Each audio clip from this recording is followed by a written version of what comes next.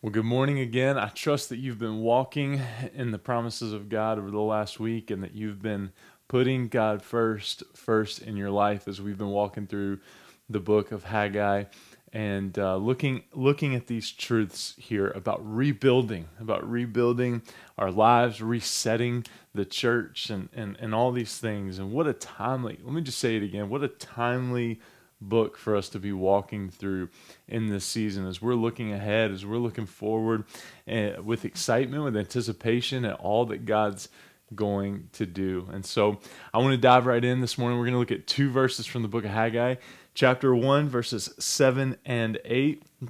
And it says this: "Thus says the Lord of hosts, consider your ways. Consider your ways. Go up to the hills and bring wood and build the house." Somebody look at your neighbor, look at somebody in the room, type it in the comments, say, build the house. Build the house. That's what we're going to be talking about. The last couple of weeks, we've kind of been building up to this, right? You're focused on your own houses. You're living in your paneled houses while my house lies in ruins. Consider your ways, right? Trust my promises. Have I not shown up for you time and time and time again? And here Haggai's getting to it, right? Go up to the hills, bring wood, build the house. Build the house that I may take pleasure in it and that I may be glorified, says the Lord. And I want you to see that, so that I may take pleasure in it and so that I may be glorified. And that brings us to our third admonition, our third call here from the book of Haggai. Put God first, believe in God's promises. And then number 3, honor God's name. Honor God's name. There's a lot in a name, right? We have a lot of names. We have a lot of labels. Are you a Starbucks person? Do you represent Starbucks? Do you represent Dunkin'? Do you represent Aroma Joe's? Do you represent, the homemade brew and all those different things, right?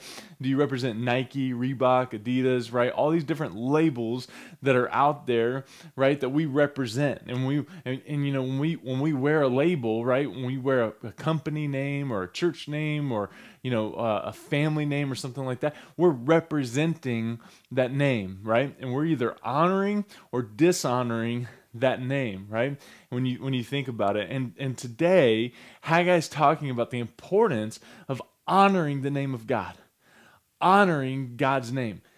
And I'm not sure that when we think about this, that we think about this a lot. I'm not sure that we give this enough thought when it comes to us and coming to church and representing a church and being a member in a church and what that looks like and honoring God in and through his body and his house here. I once heard a preacher talking about church buildings, and one of the things he said was, it's interesting to him that when somebody's coming over to the house, right? When somebody's coming over to the house, what do? We shove all the clutter in the closet, right? We put everything away. We throw it in the trash can. We maybe you have that room and you just shove everything in there and you lock the door so that the guests, when they come over, they don't go in there. And yet when we're expecting folks to come into the house of God, we just leave the clutter everywhere. Right? I heard the same preacher talk about how, it's interesting how everybody, and I know some of you have given things to the church, and I know we've got some folks in the church that work at Lazy Boy, and they've donated amazing furniture to the church, and so just hear the heart behind this, right? But when we go to start purging or start getting rid of things, right, in the house, right, things that really should go to the dump at times, we think, well, could the church use this? And what does that say about how we want to represent God's house to people, right? What does that say about the level of value that we're considering the house of God to have? And so I want us to think about this in honoring God's name. How do we represent right? The house of God well. Because think about again, the people that Haggai is writing to, the people that he's talking to under the inspiration of God, right? They're living in their paneled houses. They're focused on themselves, right? They're focused on building their own house. They're focused inwardly. They're not focused kingdom like we talked about last week. And here, Haggai's saying, go get the wood, build the house, so that I might take glory in it, so that I might be glorified, and that I might take pleasure in it. And I want you to think about the house of God, and I want you to think about your temple, right? Is God glorified by your temple? Is God glorified by the house that you're building? Corporately, as the body of Christ, I know we haven't been in the house lately, but I want you to think about it, right? Does God take glory in the house? But I also want you to think about your temple, your body, right? Is God glorified and take pleasure in who you are and what you represent? And I think that's the importance here in what Haggai is talking about in honoring the name of God. Bring honor to the name of God. Let's go back to the text. When the Babylonian army, set fire to the temple, so we're starting to get more of the history context here with the temple. I told you we'd get there. We're going to talk about it for a few more weeks, right? This would have destroyed, so we're going to kind of get a history lesson here, the great timbers that helped hold this massive stonework together. I'll never forget when I went to Israel and seeing Mount Masada. I got to see one of these temples, right, that was on the side of this mountain, right, that was still constructed, that was still being held together. It was amazing. Some of the most beautiful work, right? And you got to see it. And so the stones were still usable here for the temple, but the interior woodwork from the fire had been demolished and burned and had to be replaced. And so if you want to go and get a little bit more of the historical context, Ezra chapter 3, verse 7, the Jews purchased wood from Tyre and Sidon, just as Solomon had done when he built the original temple. Okay, so the people had gone to purchase wood at some point, just as Solomon had done when he built the original temple, but Haggai commanded them to go into the forest on the mountains and cut down timber to be used for repairing and rebuilding the temple. Now, we don't know what they did with the original wood. Probably used it on their paneled houses. Okay, that's what we can. That's one of the conclusions, and what a lot of commentators have come to is that we could probably come to the conclusion, right, that they have used that to build their own house. The wood that was built or designated, so to speak, for the temple that they had bought from the same place that they had gotten, that Solomon would have gotten the original wood. But I want you to see that we honor God's name in this in two ways. Okay, and the first is build the house, right? And look at verse 7. Thus says the Lord of hosts, consider your ways, go up to the hills, bring wood, and build the house. Build the house, right? So we consider our ways, and we respond here, and we honor God by building the house. I was listening to a podcast a couple weeks ago, and it's a former military guy, and he was talking about when he first entered into the military, and he was telling the story about how he was going through boot camp, and he got to the point one night where he just said, "I'm done. This isn't for me. I'm not cut out for this. This is hard. And so the next morning, he went into his commander's office and sat down and said, "I'm out.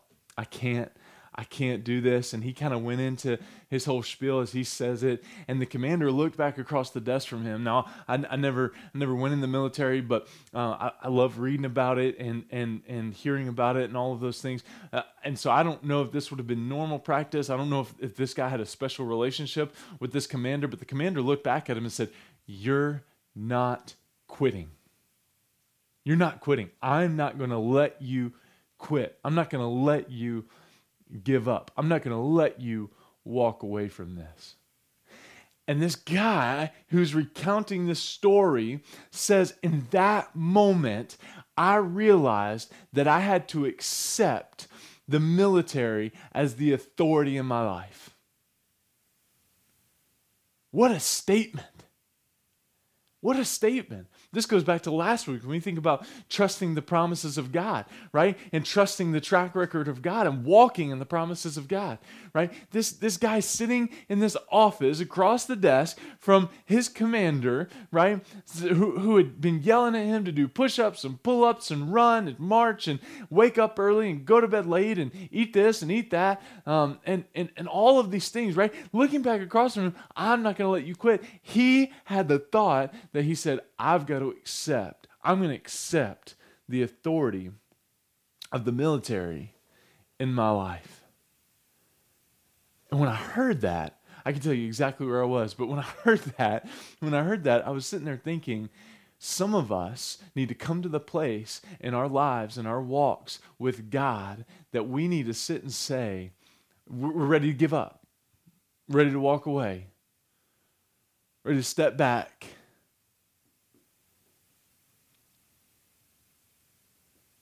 And we need to get to the place where we say, God, I accept you as the authority in my life. And I accept the words of this book as the authority in my life. And I'm not going to quit. He went on to retire from the military 20-something years later. Never looked back again. And I think for some of us, we're sitting on the fence of that, right? And I think that's the reason Haggai calls them. Before he says to build the house, he says, consider your ways, which we talked about last week, right? Consider your ways. Figure out where you're at in this, because I think a lot of us wrestle with this Revelation 3, the church at Laodicea, where we're sitting on the fence of our faith, and God is saying, listen, you're neither hot nor cold, and because of that, you're lukewarm, and I'm going to spit you out of my mouth. The word there is literally, you gag me, right? Because you're neither hot nor cold. You want to play church, you want to do this, you want to do that, but you want to have your cake and you want to eat it too, right? You want to have the best of both worlds, and it doesn't work like that. I wish that you would just make up your mind so that you could be sold out to me. Build the house. What Jesus is saying there in Laodicea is the same thing that Haggai is saying here when he calls the people to build the house. Build the house. Build the house. Build the house. Consider your ways. Build the house. Accept, right, the authority. Accept the authority of me in your life. Not Travis, but as God is speaking to your heart this morning, accept the authority of God in your life. That what he says goes. Where he sends, there's obedience. And when he calls us to build the house, when he calls us to work on the house, we'll go into the hills. We'll bring back the wood and we'll build the house. So the first thing, build the house. The second thing, we honor God's name in two ways by remembering the why. The second thing, right, so that I may take pleasure in it. God wasn't calling the people here in Haggai to build the house so that they could be awesome, right? So that they could have a bigger place and attract more people and make a name for themselves, right? No. God called them to build the house so that he may take pleasure in it. That's the why. For the glory of God, for the advance of his kingdom, not for personal gain. Not for personal gain. So that I may take pleasure in it. It's for the glory of God. See, God delights, we talked about this a little bit last week, God delights in the obedient service of his people. And his name is glorified when we sacrifice for him, when we serve him. When we serve him. This makes me think of the prayer that Jesus prays in Matthew chapter 6, going back to the Sermon on the Mount, I think for the third week in a row. And in the Lord's Prayer, he starts out when he's teaching the people to pray. Pray then like this, Matthew 6:9, Our Father in heaven, hallowed be thy name. Hallowed be your name. Hallowed be your name. This is the first petition in the Lord's prayer, but I want you to think about it. It's often the last thing we think about as we seek to serve God. It's often kind of on the back of our minds that we're doing this for God's glory. Hallowed be your name. Glory be your name. Great be your name, right? Because when it comes to prayer, when it comes to walking with God, a lot of us have our list that we bring to the table. I was watching a movie just the other night, and this lady comes in, and they had taken this little girl in, and the lady comes in and says, don't you ever say your prayers at night? And the little girl looks back and says, I was never taught any prayers. I never taught any prayers. And so the lady looks at her and says, well, and she says, well, you kneel. And so the little girl gets on the bed and kneels, and the lady's like, no, you kneel on the floor, right? And so they walk through it, and the little girl asked the lady, well, what do you say? And the lady looked at this little girl and said, tell the Lord what you want. And I thought to myself, wow, that's the way so many of us are when it comes to our prayer lives. Just tell the Lord what you want. Tell the Lord what you want. And that's missing the mark. That's missing the mark. So that I may take pleasure in it. Hallowed be thy name, right? Bring glory to your name. Bring glory to your name. Jesus said later that I do always those things that please the Father. I do always those things that please the Father. That is what was on the mind of Christ his entire time on earth. His entire time on earth. And we're called in Ephesians chapter 5, verse 1, to imitate Christ. Therefore, as his dear children, that is the mind of Christ that we are to have, to do all things, always those things that please the Father. Let me ask you something today. Is that what's on your mind? John 8:29. Is that what's on your mind? To do all things in a way that pleases the Father? How you carry yourself at work, how you carry yourself in your marriage, how you carry yourself with your kids, how you carry yourself in the house of God, at the church, how you carry yourself at Walmart, Hannaford, how you carry yourself on Facebook and social media. I do all things that please the Father. That's the heart. That's the mind. Matthew 5:16, again, we referenced it last week. Jesus' Sermon on the Mount, he says there in Matthew 5:16, in the same way, let your light shine before others so that they may see your good works and give glory to your Father who's in heaven. So the call of Jesus here, right? The call of Jesus here in the Sermon on the Mount is very similar, right? It's very similar. In the same way, let your light shine before others, right? Build your house so that they may see your good works and praise you and clap for you and high five you and give glory to you and lift you up and carry you through the town of Gorham and just, and throw things at you and all that stuff. No, so that they may give glory to your Father who is in heaven. Where the house of God today is spiritual and not material, right? Haggai's literally calling them, go into the trees, get the wood, come back, build the temple, right? Because that was the house of God, and they had to build the temple, right? Because Jesus hadn't come so that we could have access to the Father for ourselves. So there was a whole process, high priest, cleansing process, all those things to access, and they needed the temple, right? And so it was time to build the temple. And while today the house of God is spiritual, not material, the material is still a very real symbol of the spiritual. How we treat things, how we treat the house, how we treat our temples physically, right? Materially is a very real symbol of the spiritual. I heard somebody say this one time, show me your checkbook, I'll show you how important the house of God is in your life.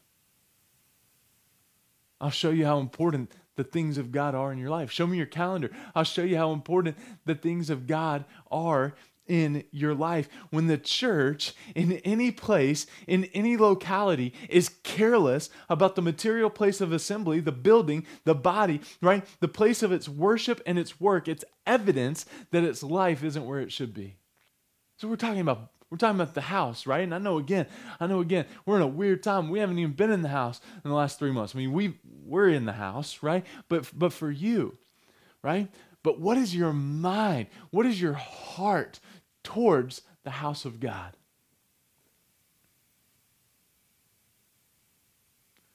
And is it bringing honor to God's name? For the glory of God. Not so that we can see more people and have more services and build a bigger building and this and this and this and this. Again, we're not going through what we're going through and walking through what we're going through so that we can have a bigger building and more things to maintain and more things to take care of. No. We're doing it because we feel like God is leading us to do this for His glory and His kingdom so that others can meet Him through it.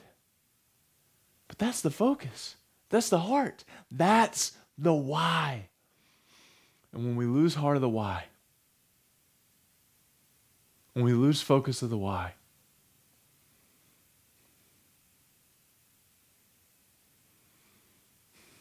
it's evidence that we're not where we should be. So as you think about that this morning, I want you to think about this question. And I want you to think about it in two ways. And so here's the question. Are you living your life for the glory of God? For His name's sake? For the expansion of His kingdom? And I want you to think about it, again, two ways. Number one, your heart, the things you do on a daily basis, the people that you meet with, the work that you do, the way that you carry yourself is the way that you live for the glory of God. But also in His house. The way you look at the church, the body of Christ, the building in which houses your family, your church family. Are you doing it for the glory of God? Or is it tradition that drives you? Is it the way it's got to look a certain way, it's got to feel a certain way, it's got to... What's the heart? Hallowed be thy name. Let your light so shine. Let your light so shine before men that they may see your good works and glorify your Father who is in heaven. My prayer for us today, again, you could take this back to our vision statement where we glorify God in all that we do by making disciples and advancing His kingdom for the glory of God, right? You could take it right back there because we want to be so central here, and it's amazing that Haggai brings it up. Jesus talks about it here in the Sermon on the Mount twice. Hallowed be thy name, let your light so shine before men so that your Father may be glorified in heaven, right? It's almost like it's a big deal, right? But as we go, let's bring glory to God. Bring glory to God. Make His name famous. Build His kingdom right here. Let's pray. Father, I pray that our heart, our focus, our minds would be central on glorifying your name. Not for the advancement of us, but for the glory of your name. And so, God, whatever place that we need to do business with you in this, God, whatever place where there's an agenda or there's personal gain or the motivation is off, God, I pray that you would convict our hearts and that you bring that to light, that we'd make it right with you. God, we glorify your name this morning. We glorify your name this morning. In Jesus' name I pray. Amen.